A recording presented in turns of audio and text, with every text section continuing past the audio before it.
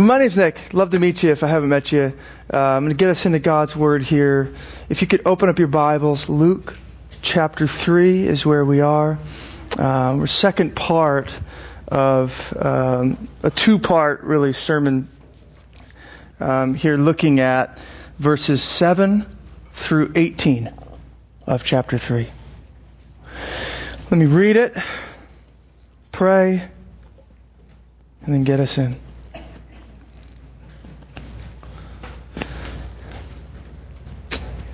Luke 3, verse 7. He, John the Baptist, said therefore to the crowds that came out to be baptized by him, "You brood of vipers, who warned you to flee from the wrath to come? Bear fruits in keeping with repentance, and do not begin to say to yourselves, 'We have Abraham as our father.' For I tell you, God is able from these stones to raise up children for Abraham. Even now the axe is laid to the root of the trees. Every tree, therefore, that does not bear good fruit is cut down and thrown into the fire." And the crowds asked him, "What then shall we do?" And he answered them, "Whoever has 2 tunics is to share with him who has none, and whoever has food is to do likewise." Tax collectors also came to be baptized and said to him, "Teacher, what shall we do?" And he said to them, "Collect no more than you are authorized to do." Soldiers also asked him, and we, what shall we do?" And he said to them, "Do not extort money from anyone by threats or by false accusation, and be content with your wages." As the people were in expectation, and all were questioning in their hearts concerning John, whether he might be the Christ, John answered them all, saying, "I baptize you with water, but he who is mightier than I is coming, the strap of whose sandals I am not worthy to untie. He will baptize you with the Holy Spirit and fire. His winnowing fork is in his hand to clear his threshing floor and to gather the wheat into his barn, but the chaff he will burn with unquenchable fire." So with many other exhortations, he preached good news to the people. Pray with me. Oh God, we're not prone to see some of that as good news, I don't think.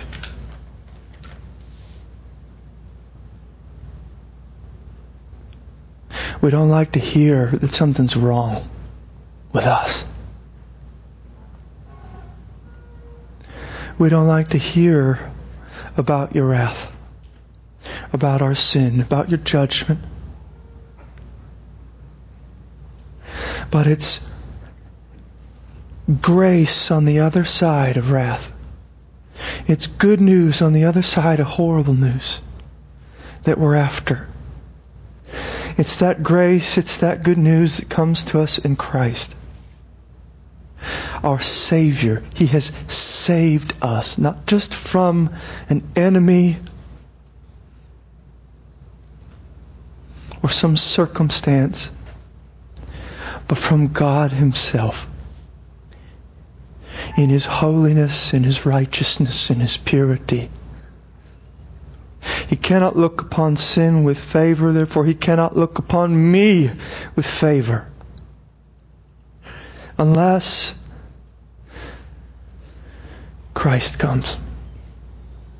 And so Jesus, we invite you into this room. I'm always just sobered by the amount of needs, the amount of things that are present here, represented, or by these people represented here. And God, we just have a simple Bible study through a few verses.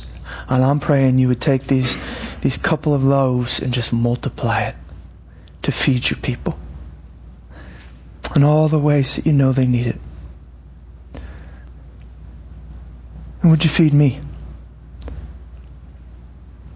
We're so happy to be in your word together this morning. God, would you just come and speak to us? It's in your name that we pray. Amen. As I was reading through this again this week, it impressed upon me yet again that Christianity, this religion we call Christianity, it truly is engaged in the most serious business in all the universe. I mean, there's just no trifling. There's just no playing around with Christianity. This text will not allow us to do so. If you're going to be students of the Bible, you are going to be dropped into some radically deep and weighty, serious matters. And what I'm seeing here is that what we do with Jesus here this morning, what I do with Jesus here this morning will determine to which side of His winnowing fork we will go. Whether to the fury of His fire or the security and the bliss of His barn. And whichever way you go, it's forever. I mean, it just doesn't get any bigger than this, any more serious or sober than this. And as I was thinking about this and what you so often get in churches, and as I'm hearing more and more about churches in our area and things, it just so often, right, we come into churches and the elders, leaders, pastors, they're not dealing with these weighty, glorious, and eternal matters. They're not dealing with heaven and hell, grace and wrath, crucifixion and resurrection, repentance and faith, sin and righteousness. Consequently, I think this kind of churches, if they're even churches at all, aren't healthy. Because we can sometimes kind of take Jesus and a few Bible verses and paste them on to all sorts of worldly messages that kind of give us 10 steps to a better life or make us feel good about ourselves or whatever it is. Send us on into the week with a better self-esteem. And you never get to the depths nor the heights of God in all of His glory. You never come to face who He really is and who you really are and what Christ has really accomplished. That's the kind of stuff that John is after in our text.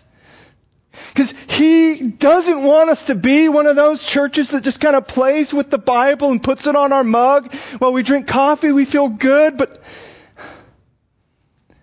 it hasn't really struck us.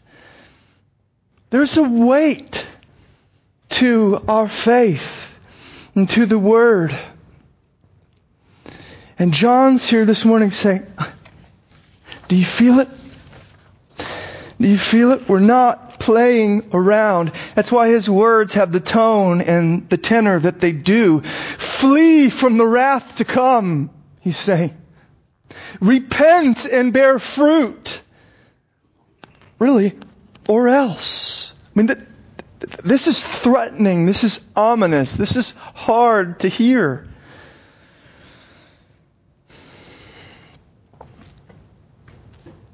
But as we'll see, it's so what we desperately need to hear.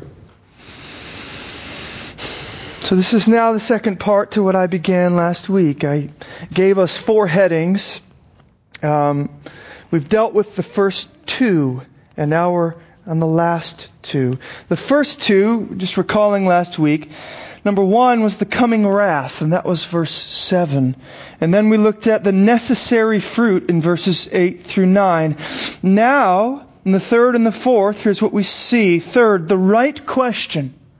The right question is being asked. That's verses 10 through 14. And then finally, heading 4, the mighty Christ. That's verses 15 through 18. So I'm going to get us in here by jumping into that third heading, the right question, looking at verses 10 through 14. We left off last time with the vivid threat of verse 9 hanging in the air. I mean, there's just no other way to put it. He's talking about, hey, if you're not bearing fruit, it's fire for you.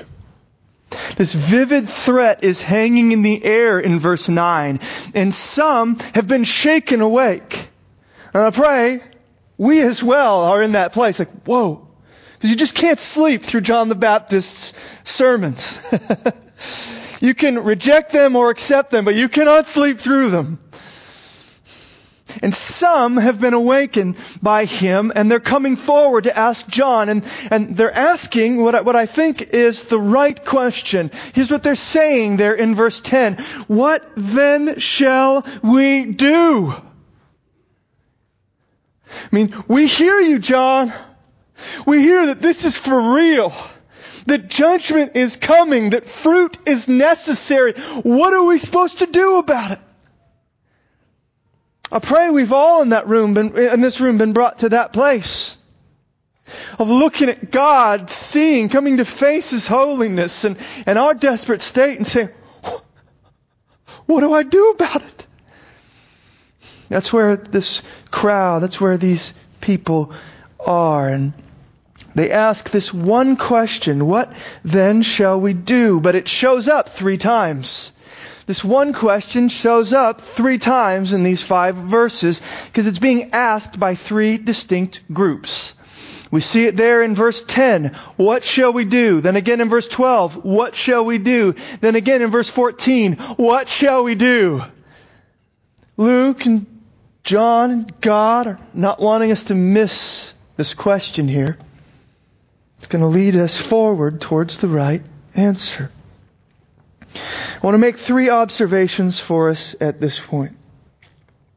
First, this isn't going to be evident to you in English, but it is in the Greek, and it's interesting.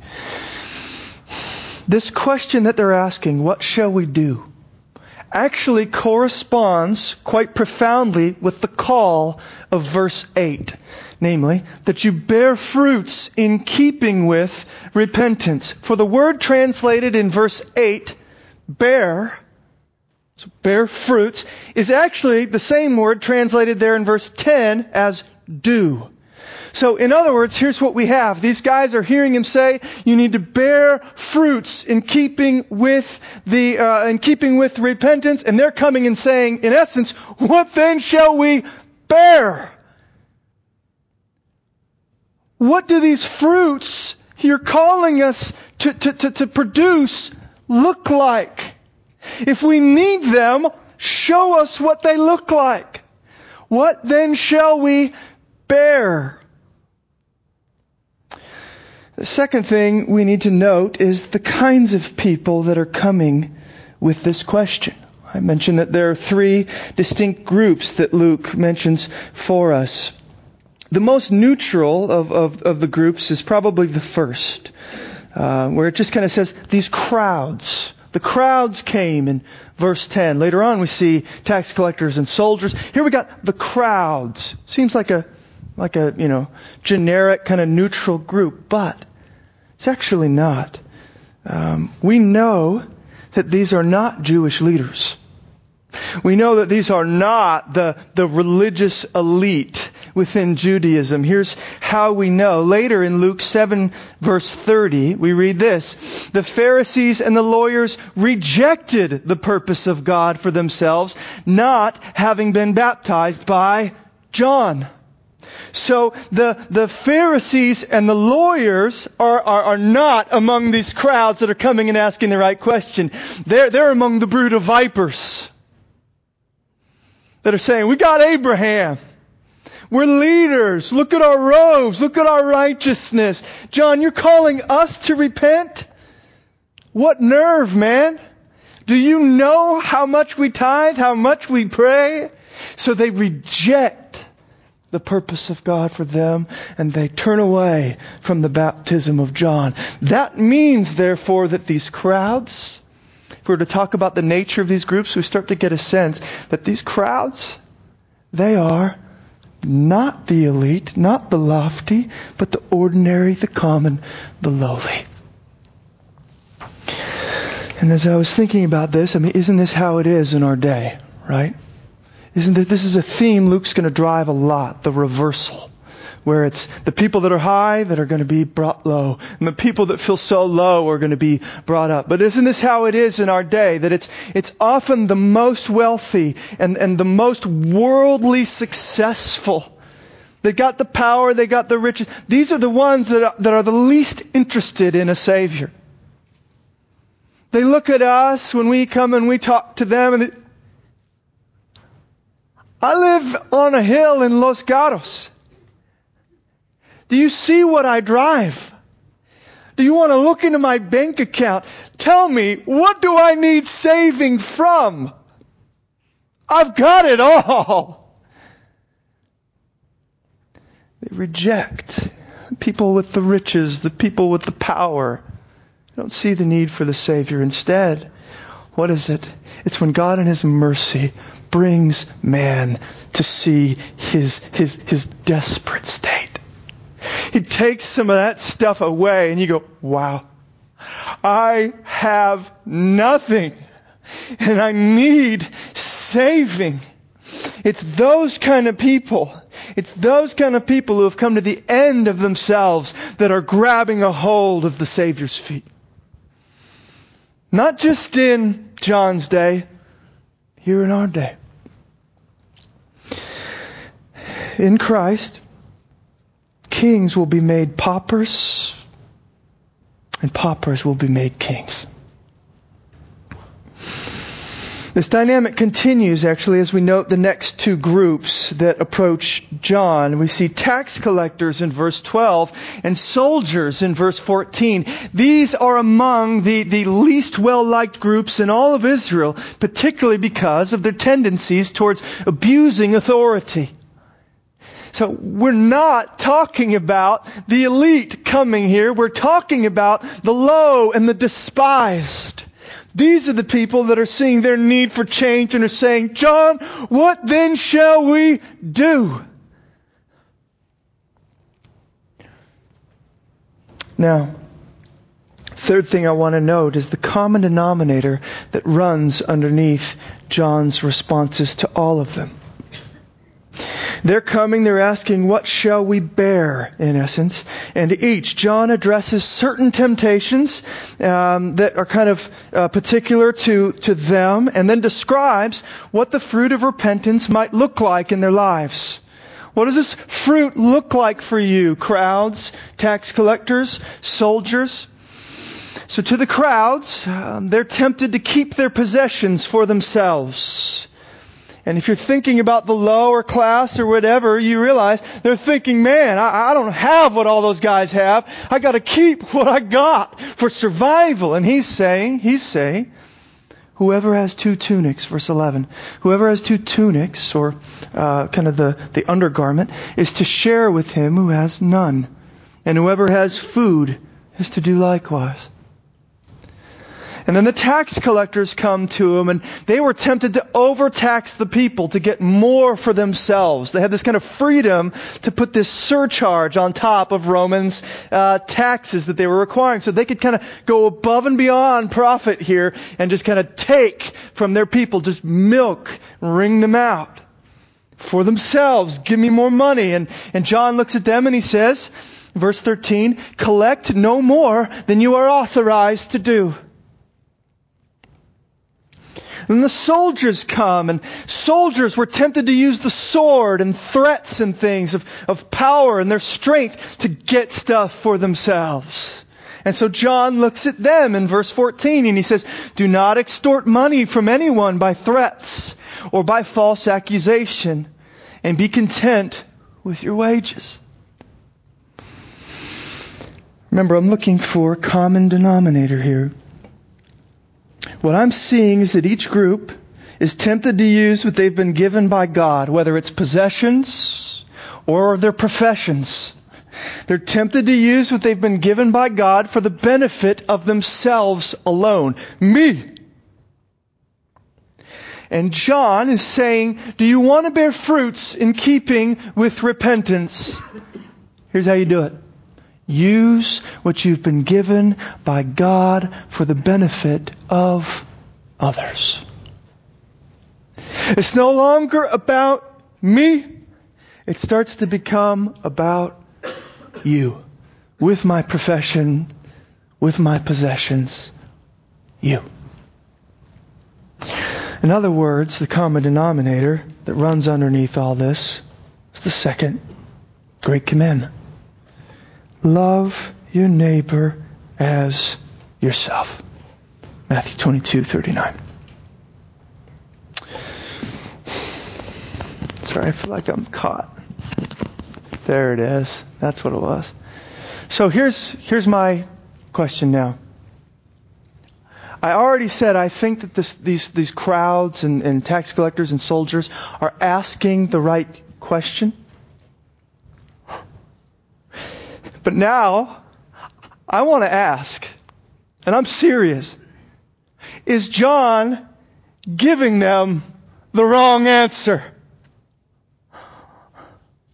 As I read this, I was troubled, honestly, by numerous things. I'll give you just a couple.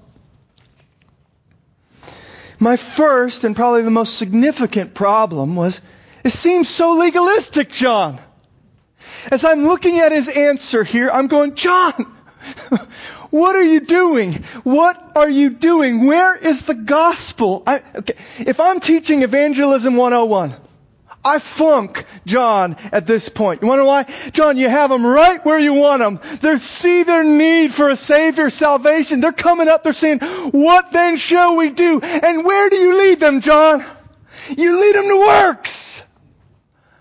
You say, well, do this and do that and do that. And then you might make it through judgment. That's a big F. Wrong answer, John. We good evangelical Christians, we want John to respond here like Paul and Silas respond later to the Philippian jailer. This is Acts 16, verse 30, when the Philippian jailer asks Paul and Silas the same question, okay? He says, sirs, what must I do to be saved? We like this answer. They said, believe in the Lord Jesus, and you will be saved. Acts 16:30 and 31. We like that. John, say that. Say believe in Jesus and you will be saved. Why works? But interestingly, we must not miss that Paul, check this out, would later sum up his whole ministry using the very same kind of language that John uses in his sermon to the people. Paul says this in Acts 26:20 as he's giving an account to King Agrippa. He says, I declared first to those in Damascus, then in Jerusalem, and throughout all the region of Judea, and also to the Gentiles. Here it is. What'd you declare, Paul? That they should repent and turn to God, performing deeds in keeping with their repentance.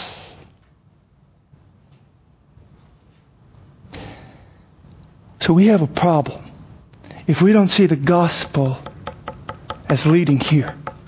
Because Paul sums up his whole ministry as, I am exhorting Jew, Gentile, everywhere I go, perform deeds in keeping with your repentance. And he sees no contradiction between that, the fruit, and believe in his name and you'll be saved. Faith. We always want to go there. And we look at John and we go, legalism. No. I don't think so. There's something more going on here. There are not two different ways to be saved. What we actually see, this faith and fruits that show up in Paul, they're actually two aspects of the one salvation that is in Jesus Christ. Genuine repentance and faith in Christ will lead to the full experience of forgiveness and the freedom of a new nature, which will bear kind of a harvest of good fruits. Faith and fruits are connected. You see it clearly in those texts I quoted from Paul. Let me show you that even with John, it's right there. Because we got to recognize Luke is not done. Luke is not done presenting John's message to us at verse 14. Okay, though it begins with kind of, here's what you need to do, works, kind of fruit kind of stuff, it's not where he leaves us. He takes us into verses 15 through 17 and shows us that though John begins with fruits, he grounds these fruits ultimately in faith. Faith. We'll look closer at those verses later, but the essence of his message there is this. Don't look to me. Don't look to me. Look to Him. You want these kind of fruits in your life? I'm not the Christ who's going to bring this about. Look to the one who's going to baptize you with the Spirit and fire. Change you from the inside out. Change the tree. Change the fruits. So he goes about it backwards in a way that we're not so comfortable with, but he gets there nonetheless. The fruits are grounded in faith.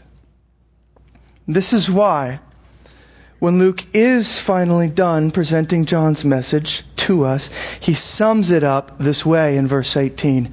So with many other exhortations, he preached what?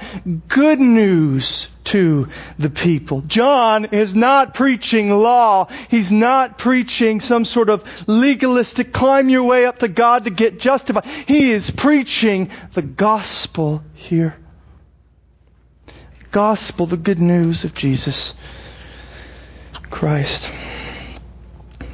Now, what he is doing, though, by leading with fruit, while he's not divorcing the production of fruit from the vital union that we have by faith in Christ, he's not divorcing that.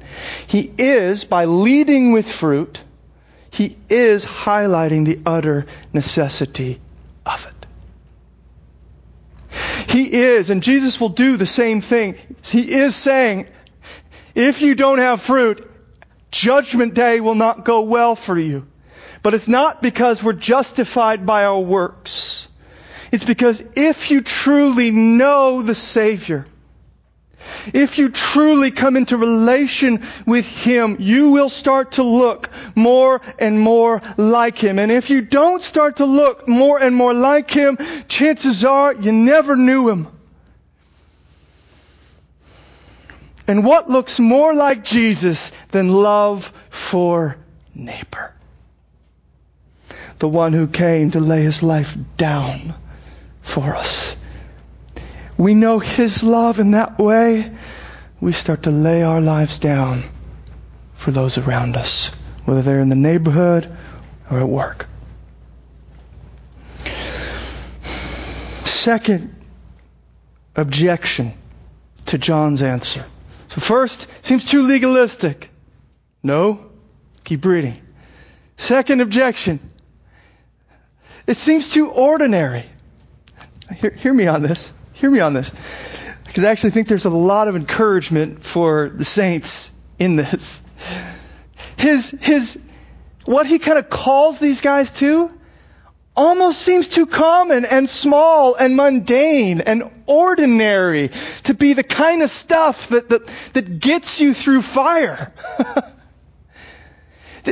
They're saying he's saying God's wrath is coming. Judgment is coming. And they're going, what do we do? I'm thinking, lay it out, John. Give them something big. I mean, this has got to be significant. And he says, share your clothes and your food and work with dignity and integrity. I'm thinking, that's the effect of coming into union with the Almighty Christ, of being baptized in His Spirit. That's what the fire looks like as it comes out through me. It's just, here's my leftover cookie, and here's a shirt that I don't need, or telling the truth at work. That's the kind of fruit that will get you through the fire of God. Is that enough? I would have thought something more extraordinary would be necessary.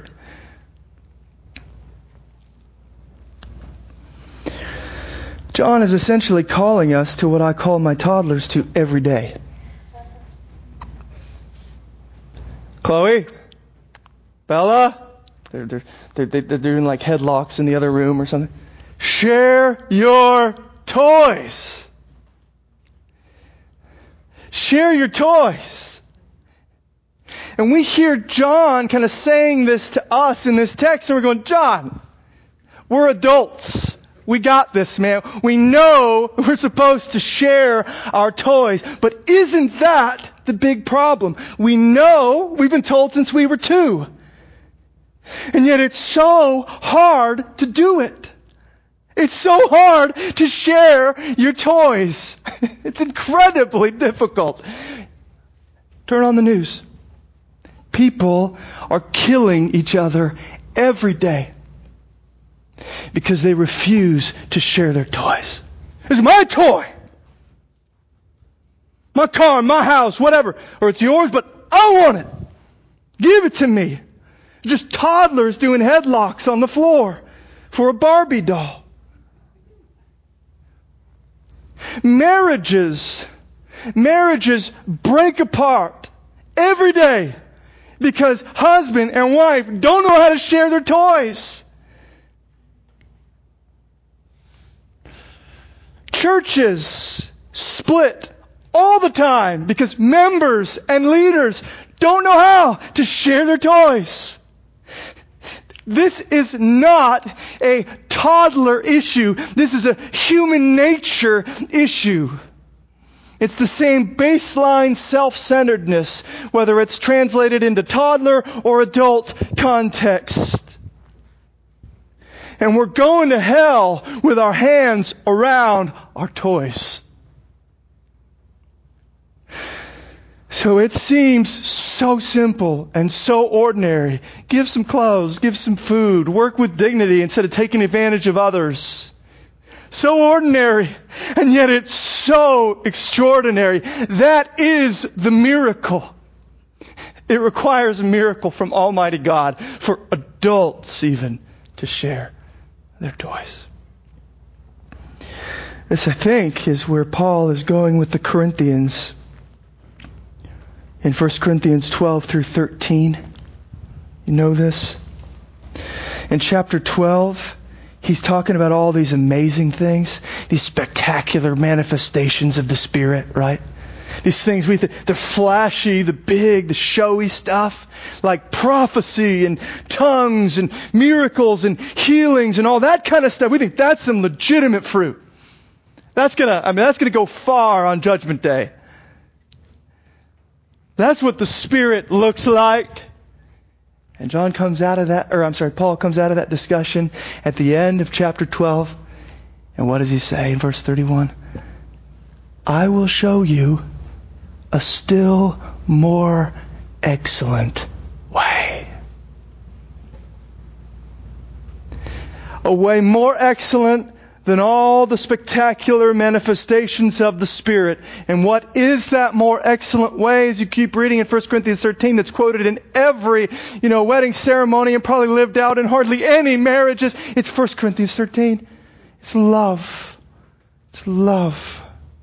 The more excellent way is something as common and ordinary as love. Patience, not snapping at your spouse, at your employer. Kindness, not being jealous. All these things. Share your toys. We've been told since we were 2. That is crazier. That is more miraculous than tongues and prophecy and all this other stuff.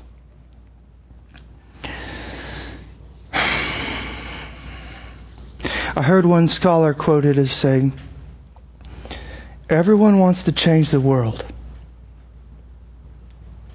but no one wants to do the dishes. Let's just get right to the heart of it. Everyone wants to change the world, but no one wants to do the dishes. Give me the big stuff. I'm ready to do it. But don't ask me to do the little stuff. And John is saying, Jesus will say, God is saying, doing the dishes changes the world. That's how you change the world. Your redemption works out by the kitchen sink. There is a battle going on in those moments. Satan is on you in those moments. The Spirit is on you in those moments. And miracles come out of a child of God in those moments. You do the ordinary stuff. It's miraculous. Currently by my sink, there's a pile of dirty dishes. I don't know what that means exactly. Whether my redemption is being worked out or not. I think it means I have a sick wife and I had to preach this morning. But isn't this awesome for those of you who feel like we can't do anything meaningful for God? Because your lives are tied down with kids or work or whatever. You ever felt that way? Like, I would bear fruit for God if I could. I wish I could do some significant kingdom work for God. I would if I could. But I got work. I'm stuck in the office like 50 hours a week. I got all these young kids and I got to feed and all this sort of stuff. What John is saying here is, you want to bear fruit that makes it through the fire? That you'll glean the rewards from in heaven? You want to do something significant with your life? Say hi to your neighbor. I could do that. Now this has a double edge to it because it's encouraging. In one sense, it's like, you could do this. It's hard. In another sense, it's like, wow, that means I don't have an excuse. But anyways, say hi to your neighbor. And when you find out they're sick, bring them a meal. That's fruit. That's the fruit John's talking about.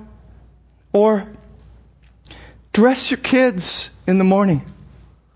And when they have a dirty diaper, wipe their bottoms. That's the kind of fruit John is talking about. Ordinary, share your toys kind of stuff. Or when you go to work, you go to the office where you spend all your time, you're thinking, I can't do anything for Jesus. Yes, you can.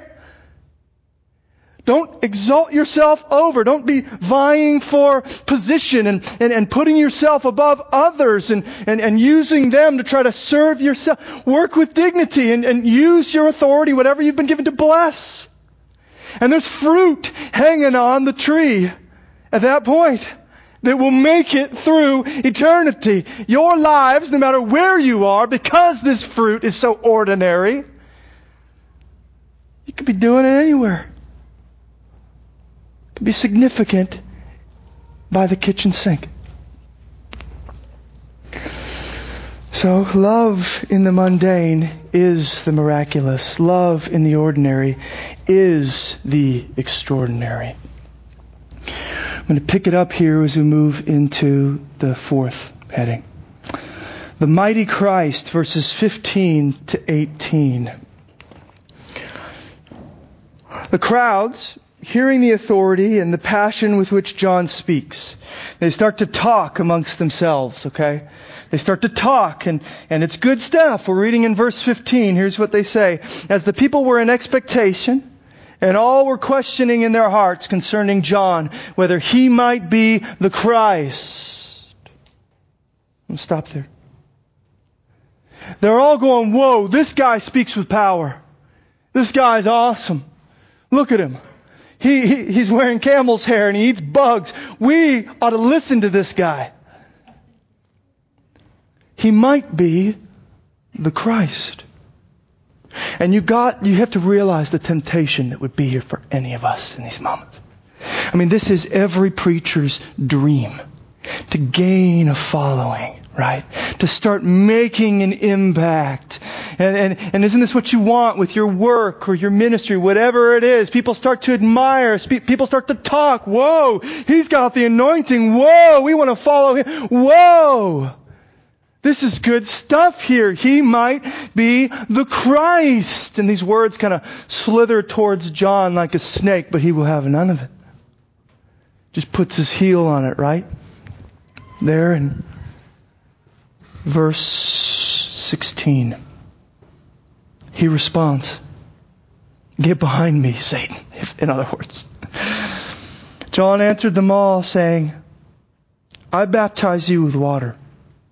But he who is mightier than I is coming, the strap of whose sandal I am not worthy to untie." In other words, I've not forgotten my purpose. I exist to point to Him. I'm not even worthy to be His slave. That's the meaning of untie the strap of His sandal. That's slave work. And John is saying, I'm not even worthy for slave work. You think I'm great? Let's talk about Him. I exist to point to Him. Don't get distracted with me when the Christ is now here.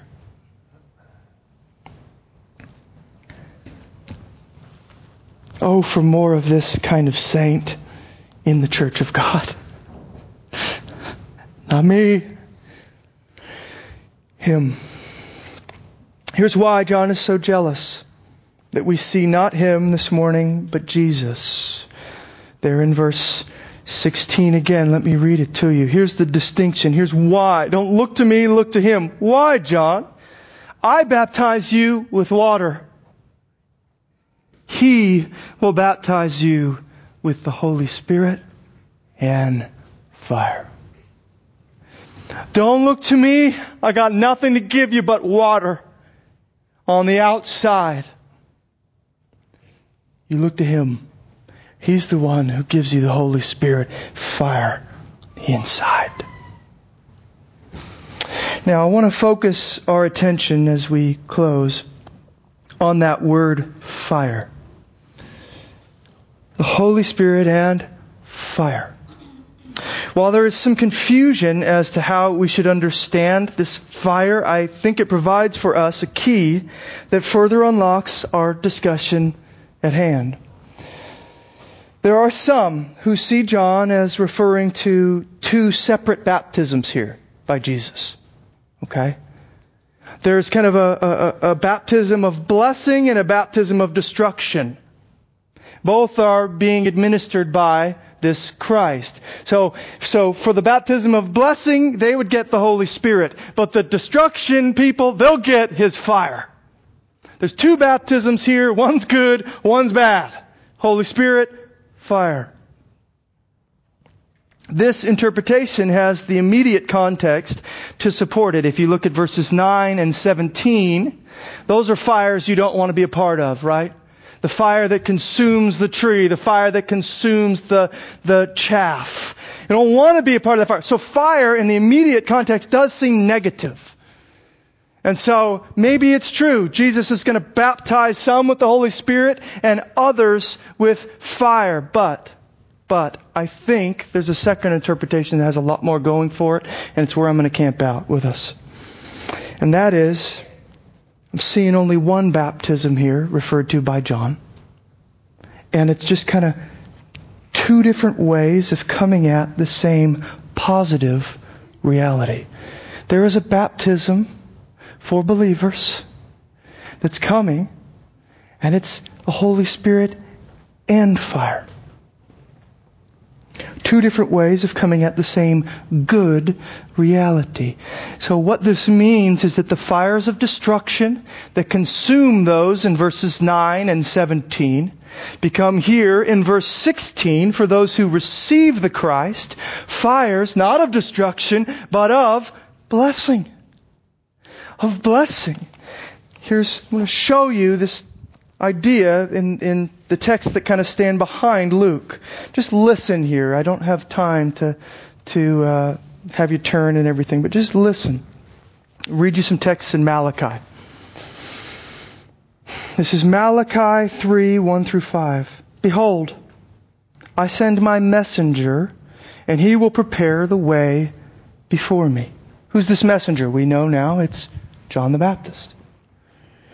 And the Lord whom you seek will suddenly come to His temple. Who's this Lord that's coming to His temple? We know now in Luke, it's Jesus. I've got a messenger. I've got Jesus coming. And He starts talking about fire at this point. He's kind of prophetically pointing us to what's going to come in Luke's gospel with Jesus and John. Here's verse 2. But who can endure the day of His coming? And who can stand when He appears? For He is like a refiner's fire and like fuller's soap. He will sit as a refiner and purifier of silver. And He will purify the sons of Levi and refine them like gold and silver. And they will bring an offering, and they will bring offerings in righteousness to the Lord. Did you hear that? He will be like a fire. He's going to refine some. And they're going to bring in righteousness. They're going to bring in offerings, and they're going to be acceptable to God. Then the offering of Judah and Jerusalem will be pleasing to the Lord, as in the days of old, and as in former years. But fire's blessing for some, here comes the judgment. Then I will draw near to you for judgment, verse 5. I will be a swift witness against the sorcerers, against the adulterers, against those who swear falsely, against those who oppress the hired worker in his wages, the widow and the fatherless. They don't show neighborly love. Against those who thrust aside the sojourner and do not fear me, says the Lord. The Messiah, therefore, is bringing, I wonder if you saw it, a fire that will consume some, verse 5, but will refine others, verses 2 through 4. Their offerings, the offerings of these others will then be pleasing to the Lord. In other words, there will finally be good fruit on the tree. So same fire, two different results. Destruction or refinement and the production of fruit. The same thing shows up. Malachi 4, 1 through 2. For behold, the day is coming, burning like an oven, when all the arrogant and all evildoers will be stubble. Hear that? Fire is coming, an oven, judgment, destruction. The day that is coming shall set them ablaze, says the Lord of hosts, so that it will leave them neither root nor branch. It's even tree imagery. Verse 2. But for you who fear my name, the Son of Righteousness shall rise with healing in its wings. You shall go out leaping like calves from the stall. I wonder if you caught it again. The same fire is coming. But for some, it will be like a burning oven. For others, it will be like a morning sun. For some, this fire will be their destruction. For others, this fire will be their healing. In other words, as the sun aids the tree in its production of fruit, so the Christ is going to baptize you with the Spirit and fire that you might bear good fruit for Him. He's going to heal you. He's going to heal me. It's what His Spirit is going to do. We're going to start bearing fruit for Him. Same fire, but two different effects, two different groups of people. You're either in verses 9 through 17 of Luke 3, or you're in verse 16 of Luke 3. The fire either destroys or it blesses. It either consumes or it refines. But what makes the difference? How do you get from one fire, the fire that destroys, to the fire that blesses? The answer is, come to Christ. That's the difference. In verse 16, it's this fire that is coming to those who have received the Messiah. Those who have laid hold of Him.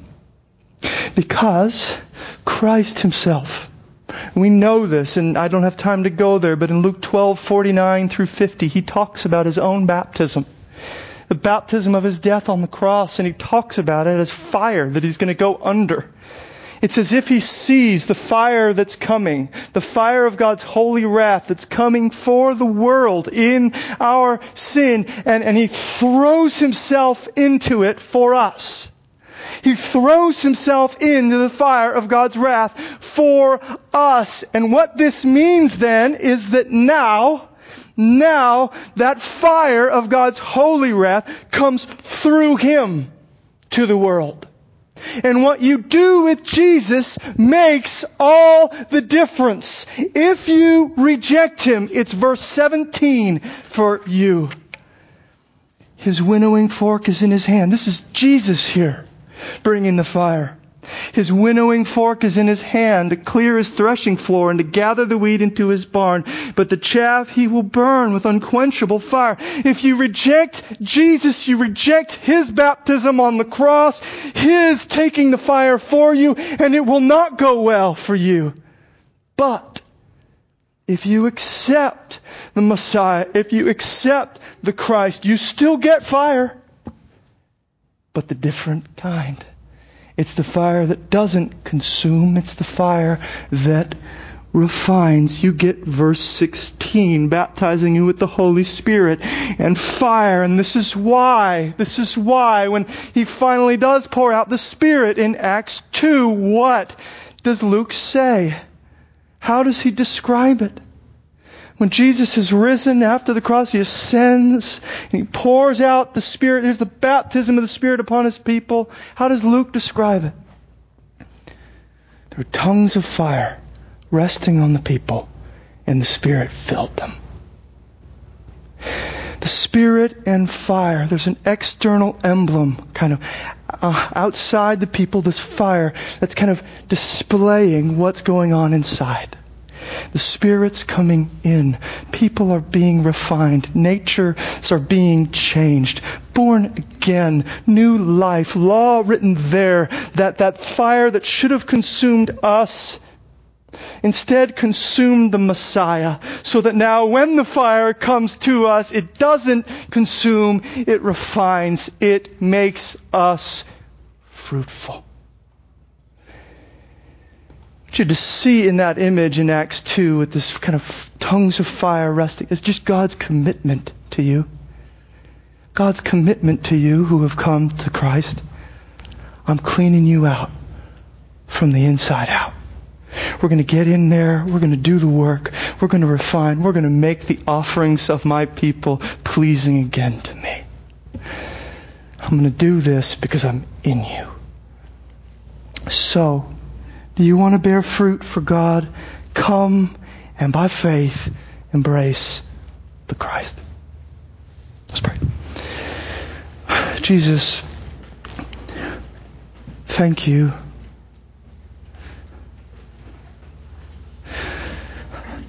God forbid that we should ever leave the cross to go try and bear fruit on our own.